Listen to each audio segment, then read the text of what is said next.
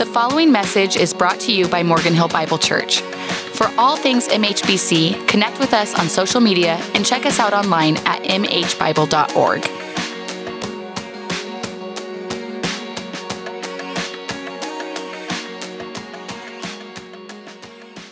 Good morning. It's good to be with you. We are wrapping up this morning our series as we've been in the book of Proverbs for about the last month and a half. And one of the things that I've loved as we've kind of gone through, and I was reflecting this week as we've gone through this series, is we've been able to hit a few different issues that I believe are really core issues in the Christian life, that if we grow in wisdom, if we get these things right, they have huge trickle-down effects on so many different areas of our lives. About a month ago, Anthony preached on pride.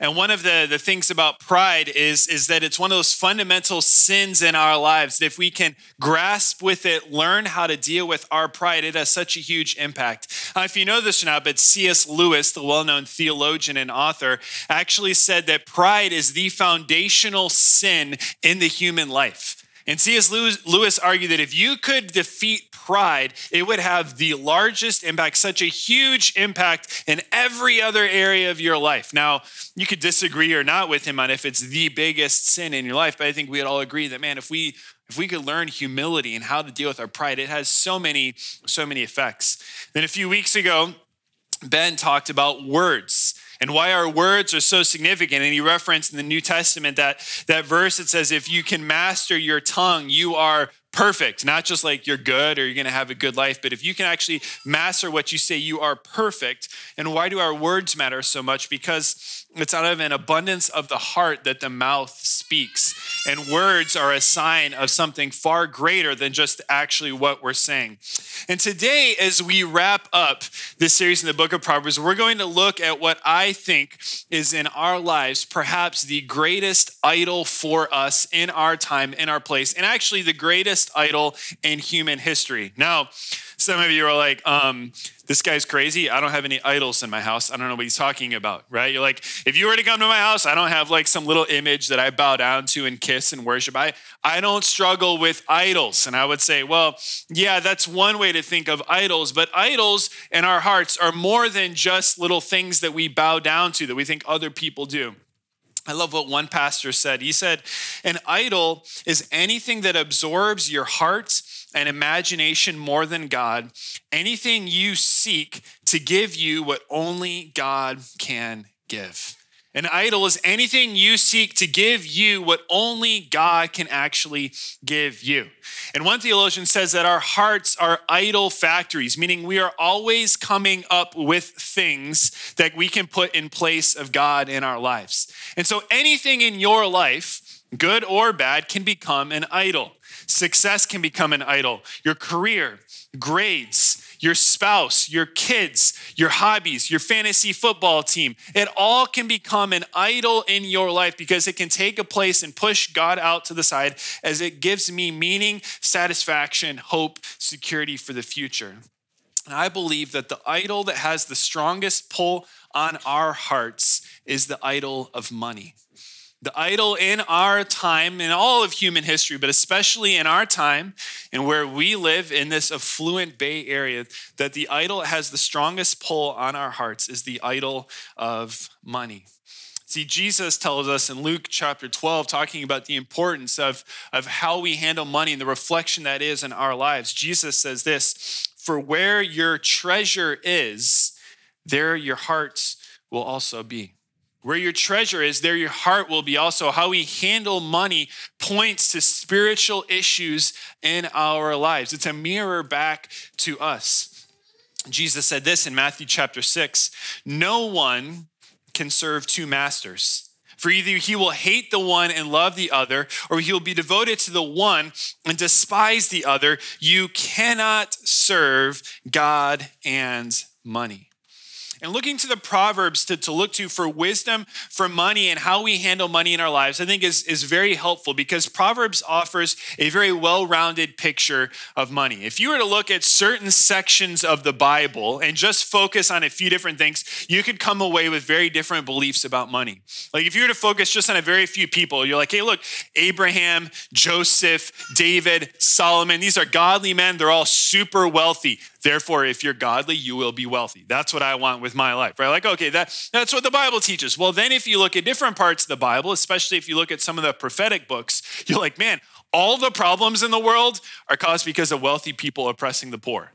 Like that is such a huge issue. And it's the wealthy people, the godly people are the poor, and it's the wealthy who are the ungodly, and it's because of them that everything is going bad. And the Proverbs take this kind of middle view, and they see the challenges of both sides. And this morning, as we look to the Proverbs for wisdom and how, as followers of God, we can steward our money well and what it says about us, we're going to look at 4 ways to prevent money from becoming an idol in our lives.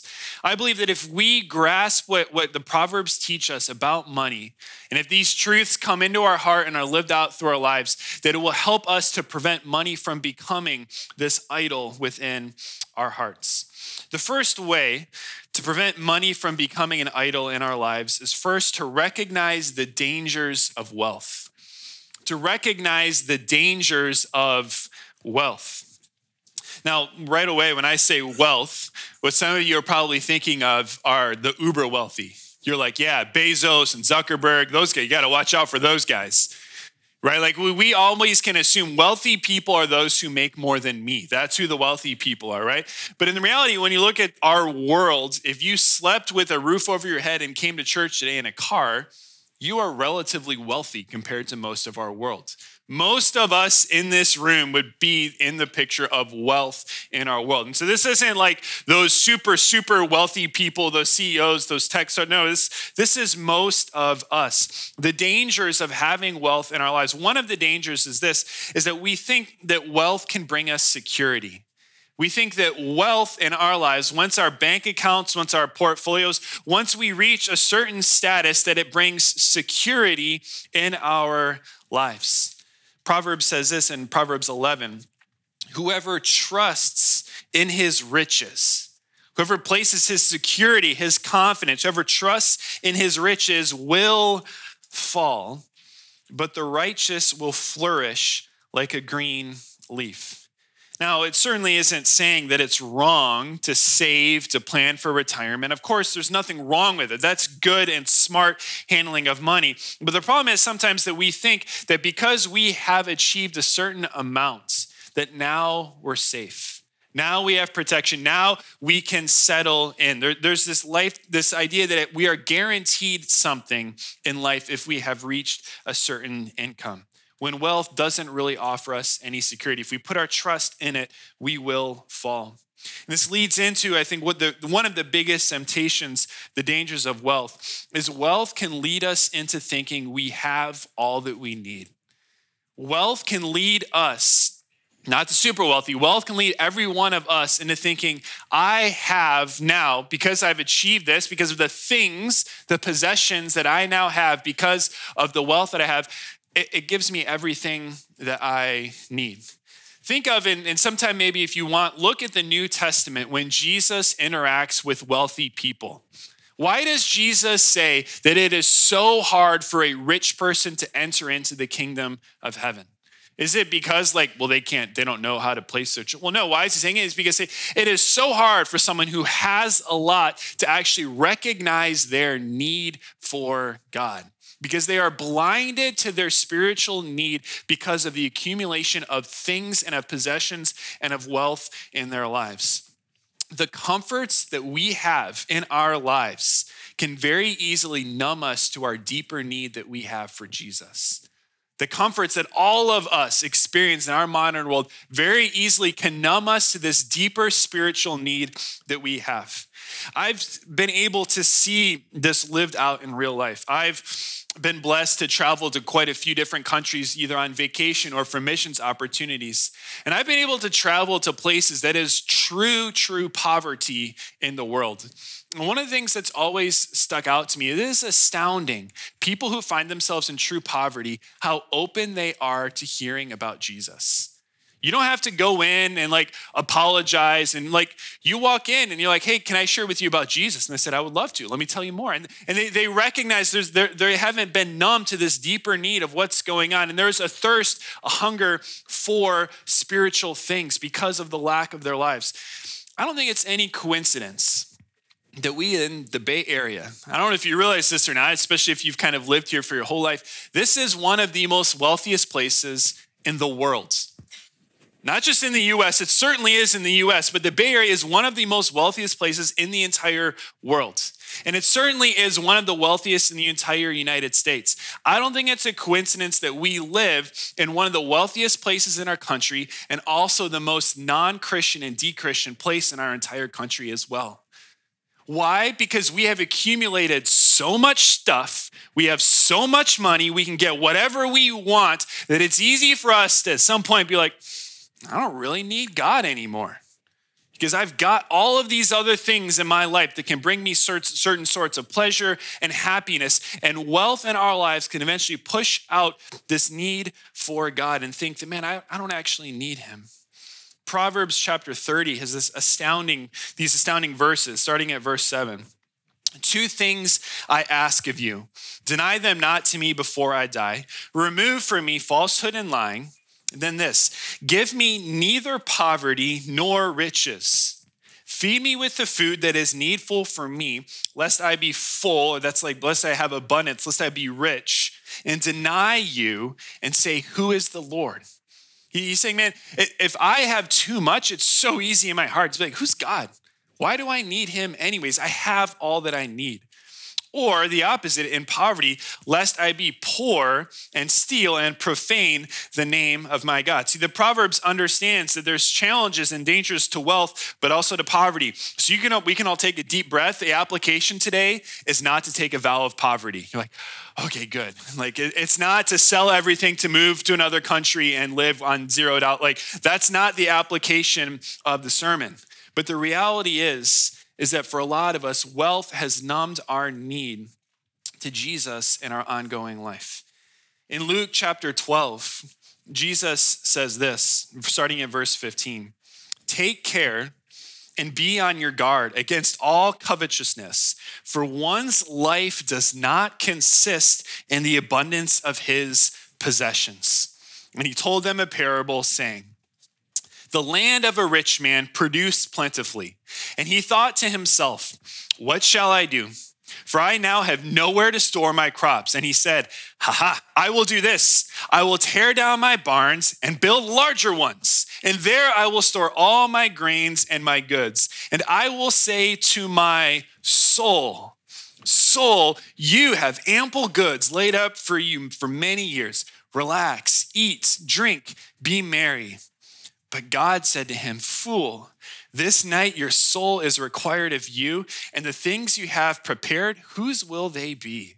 So is the one who lays up treasure for himself and is not rich toward God. That is such an astounding parable by Jesus, right? The rich man comes into an abundance, a blessing in his life, thinks, what should I do with all of this stuff? I know, I'll make myself able to hold on more of it for me. And after he does it, notice who his self-talk is. What does he say? He says, I will say to my soul.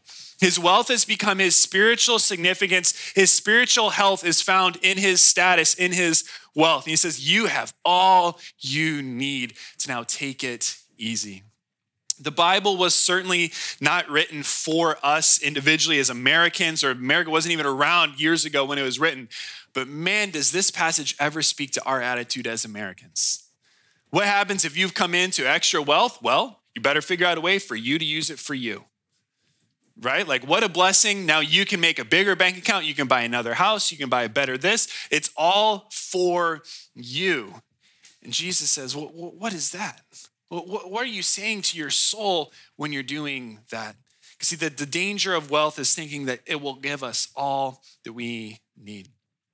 The second danger of wealth that Proverbs points out, or the second way to prevent wealth from becoming an idol is do not allow money to lead to compromise. Do not allow money to lead to compromise in other areas of your life. One of the natural temptations when it comes to wealth is wealth often is associated with the sin issue of pride in our lives.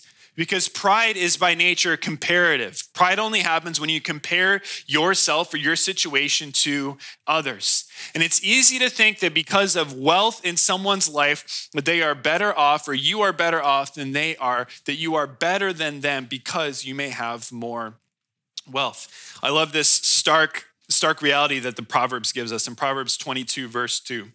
The rich and the poor meet together. That's like end of days, meet before God. You go before the throne. You meet together. The Lord is the maker of them all. So it doesn't matter if you're rich or poor, you're going to meet God, and he's your maker. See, your bank account, your stock portfolio doesn't change your value as a person. You could be in this room this morning with $5 million in your bank account or $5 in your bank account, and you stand the same before God. But it is very easy to start to judge people based on income status and wealth in our world. It's natural to raise up the wealthy, to push down those who are poor. It's easy to stereotype those who have less than us. Why don't they have as much as I do? Well, they're clearly not as smart. They don't work as hard. They're not gifted like I am, right? We would never say that out loud, but we think it. We think, why did I get it and they didn't? Well, because I'm better. There's a natural pride that comes with success and wealth in life, that wealth can often lead to the sin of pride in our hearts. The Proverbs also has a lot to say about how we accumulate money and making sure that we do so in a way that honors God. In Proverbs chapter 21, the getting of treasures by a lying tongue is a fleeting vapor and a snare of death. Don't lie, don't deceive just to increase wealth of your own. There's many Proverbs that talk about not pushing down the poor in order at increasing your own life. Proverbs 22:16, whoever oppresses the poor to increase his own wealth or gives to the rich will only come to poverty. That we shouldn't push down those who have less than us just to make our lives better off. It also talks a lot about unequal weights. Proverbs 20 verse 10 is an example. Unequal weights and unequal measures are both alike an abomination to the Lord. This was a way of them to skim off the top, to adjust things so that they could unjustly take and steal extra from others. Now, the majority of us this morning are not challenged. The challenge in our lives is not that we're accumulating our wealth in a sinful way. It's not like, oh man, I'm a software engineer. I'm stealing from the poor every day when I go to work. No, it's not like, oh geez, I'm sinning by going to work. Most of us, probably all of us, but certainly most of us are not sinful in our occupations or even in how we do them. But I just want us to be careful that we aren't allowing in our lives our pursuit of money and career to lead us to compromise in other areas of our lives. I think one of the most common ones that we compromise in our lives to chase after money and success is we compromise our families in order to achieve a certain material status. Now, not necessarily meaning that like we've abandoned our children and gotten like on our fifth marriage or something like that. Although if that's true, then yes, you certainly have. But you can still be married and have kids, but you're not really giving them the priority. You've pushed them to the side to focus on work. And it's another late night, and it's another game missed, and it's another this that you can't be to. And suddenly there's just this pattern that is developed, and your kids see it clearer than anyone else, is that, hey, work matters more to mom than I do. Dad cares more about his career than he cares about me. And that we've placed our wealth, our careers ahead sometimes of our families. This is a huge challenge for us as pastors in ministry, that the needs of the ministry are always there. And if we are not careful, if I'm not careful, it's really easy. There's no shortage of work that I could always be doing. And it's really easy to just start to push aside family space, or the one that I hate the most, which is true of me, is to be home, but to not actually be home. Y'all know what I'm talking about. Like you're home, but you're on your phone doing your email, you have the computer open, you're home, but you're not actually home. Be careful that we're not compromising our family to push our own success and our desire and our chasing after wealth. Sometimes the pursuit of wealth could lead to compromising our faith, not as if we've abandoned Christianity, but we've become so consumed with this cycle of getting more and achieving more and having more that we have no place in our lives for service, for community, for deep relationship, for time alone with God, for rest. All of these things sound so foreign because we're like, my life is so full with work and all of this achieving. How could I ever do that? So don't allow money to lead to compromise in other areas of our lives. The third way to not allow money to become an idol in our life is to see the limitations of money. To see and to recognize that money can give you some things, yes, but it is limited in what it can offer you. One of the Proverbs' favorite things to do is he takes something that he talks about and says, hey, by the way, this, way better than money. This thing, much better to have this than to have wealth. One of those is wisdom. Because it is far superior to be wise and have wisdom than to have wealth. Proverbs 8. Take my instruction instead of silver, and knowledge rather than choice gold. For wisdom is better than jewels, and all that you may desire cannot compare with her. As I was reflecting on this verse this week, I was struck by the fact that I'm sure I'm not the only one. I'm sure we all have. Have you ever met someone who's very rich, but is a total fool? Because I certainly have. Have you ever met someone who's extremely wise, but has very little material possessions? Because I certainly have as well.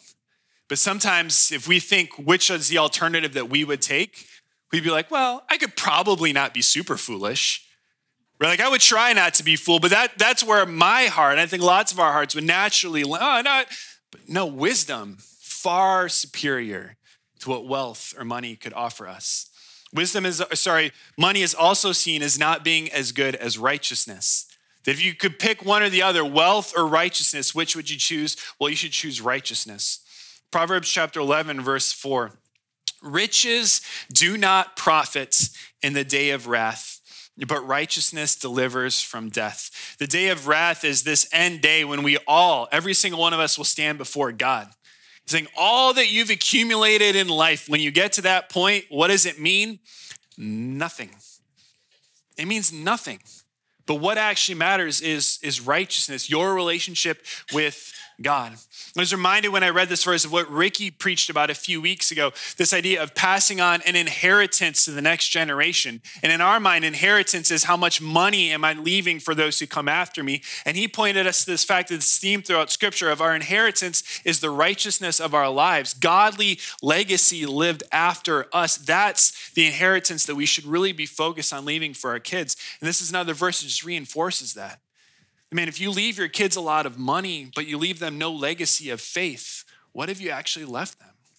You haven't left them the more valuable thing, which is to know and to be right with God.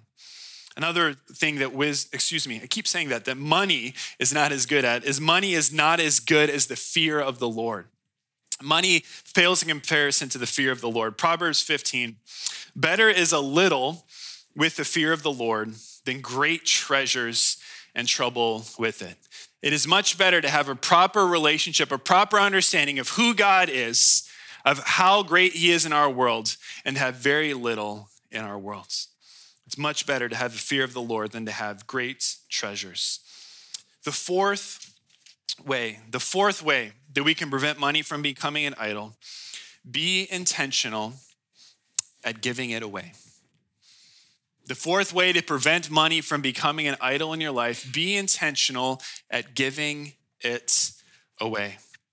The Proverbs talk a lot but how we use our money towards those who are less fortunate than us. Talks a lot about how we treat the poor. Proverbs chapter 28, whoever gives to the poor will not want, but he who hides his eyes, he who ignores the hurts, the needs of those around him, will get many a curse. Proverbs 19, whoever is generous to the poor lends to the Lord, and he will repay him his deed. See, money is a blessing from God.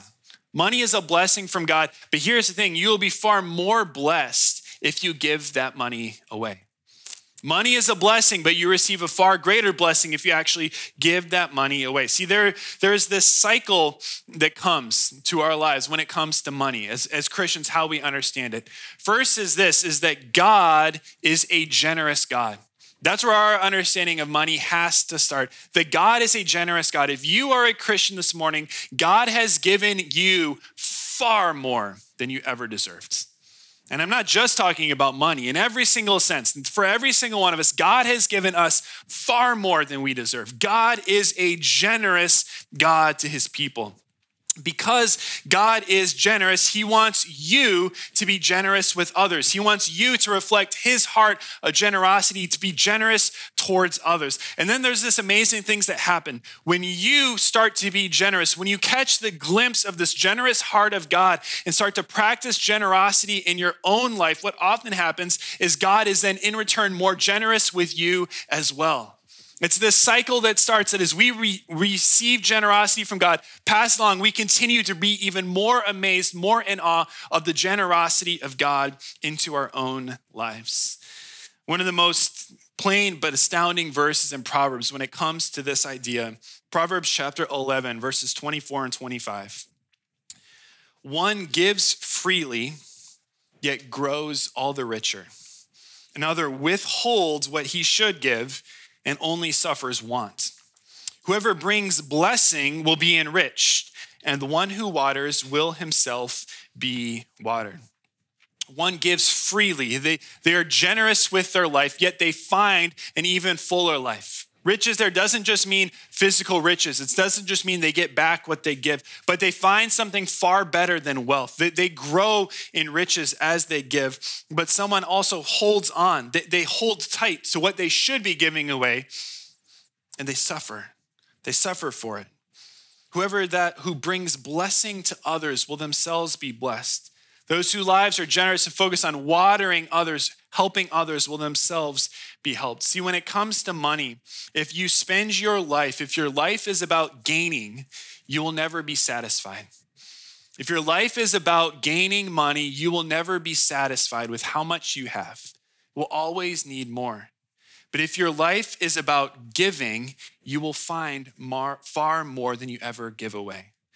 If you make your life not about gaining, but about giving, you will actually receive far more in return. Now, I'm not meaning, of course, that you will just get back all the money you give away. Because some of you are like, hold up, so you're saying if I give 1,000, I'll get 2 in the mail? Like, I like this idea.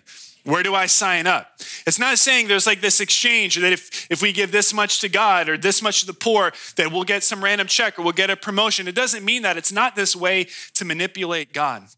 But what he is saying is this, the trust, the relationship that you foster with God, the understanding of God's generous heart as you start in your own life to practice generosity and understand the generosity of God far outweighs any satisfaction that money could ever offer in your life. The generosity pushes that idol away and it gives you far more than you could ever give away. See, generosity is the litmus test on if money is an idol in your life. Generosity is the litmus test on if money is an idol in your life. See, if you were tracking with us this morning, you're like, oh, okay, don't offer your security and money. That's not a challenge for me, all right? I got that, I'm good. Don't allow money to lead to compromise. Like I kind of judge everyone the same. I don't really struggle with that. Great, okay. See the limitations of money. Yeah, I'd much rather be godly and have a fear of God than have money. Great, be generous. You're like, nope. Money's an idol in your life. That it prevents us from the life that God would have for us. See, money is far too seductive of an idol that if we are not intentionally giving it away, it will consume us. Money is far too seductive in what it promises, what it can bring, that if we are not intentional at giving it away, it will consume our hearts and it will become an idol in the place of God in our lives. Some of us, as we see this and we see these verses like that one in Proverbs, that man, if we give, if we bless others, God will give to us in return. And we're like, yeah, I want that. I want to do that, but I can't right now. So this is when, and it's easy to hear and to see God's calling on us to be generous and to make excuses for where we are and to plan to change in the future, right? You're like, okay, listen, I get it. God calls me generous. I'm totally on board, all right? I got school bills, I had the unexpected insurance thing, I got a car payment, I got to save up for a house, I get this, that. So in 2 years, once all of that gets settled, then I'll start to practice generosity. What do you think is going to happen 2 years later?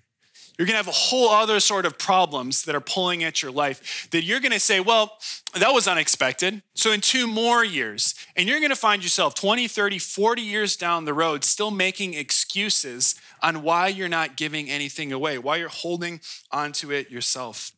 See, the reality is, if you don't start now with wherever you are, whether that's a lot or a little in your life, if you don't start now, you most likely won't in the future.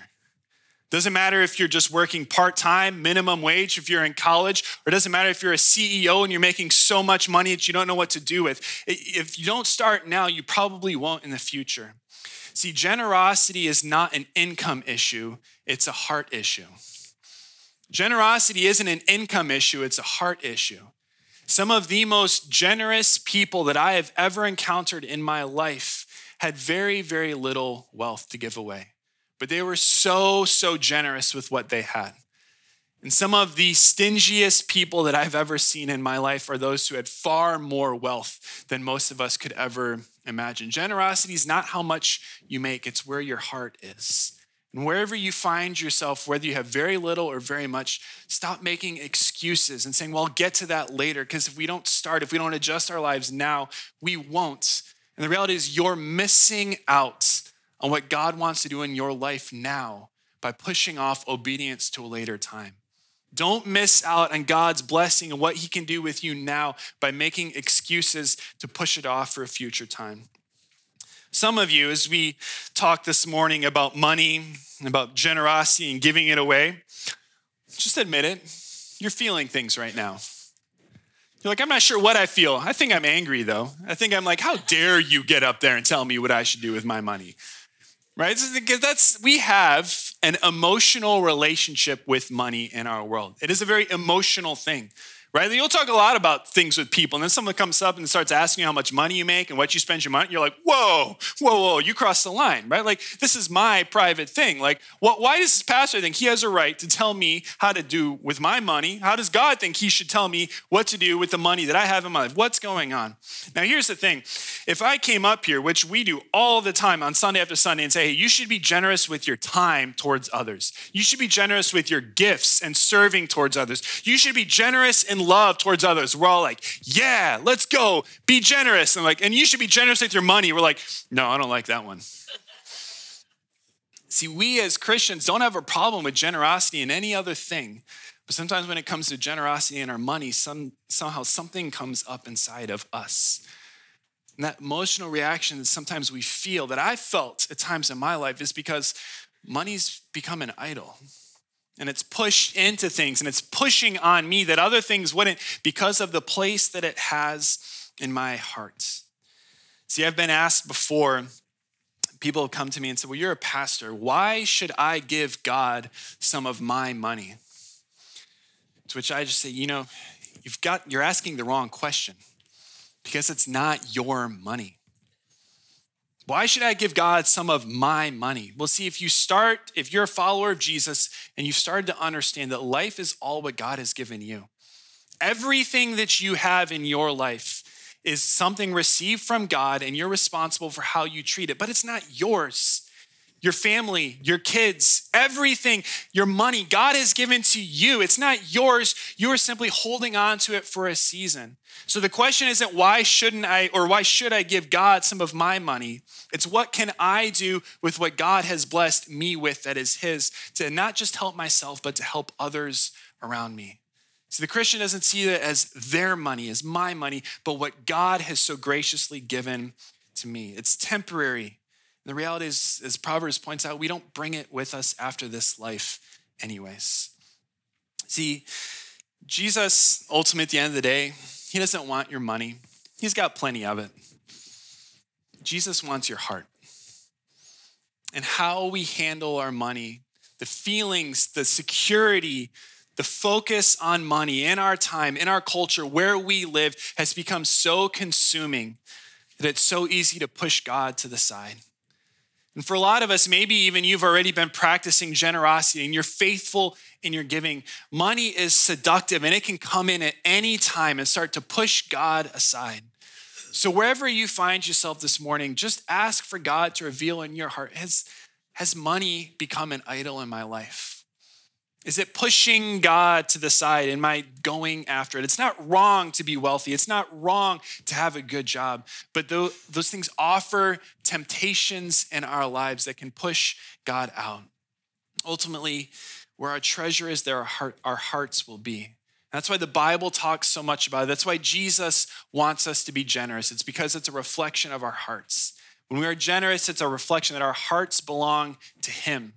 When we hold on, it's reflections that our hearts are following other idols in our lives and not him. God, we thank you that you are a generous God, that you have given us far more than we have ever deserved. God, and I pray that you and your Spirit would work in our hearts, God, to show us the idols in our lives, the things that would take your place and push you to the side. God, and if we've made an idol of money in our lives, God, help us right now to repent, to find our worth, our value in you and not in the things and the money and the life that could bring, but in you and you alone. God, we pray that our hearts would grow more and more to understand how generous you have been towards us and to live out that generosity towards others. God, we need your heart. We pray this in Jesus' name. Amen.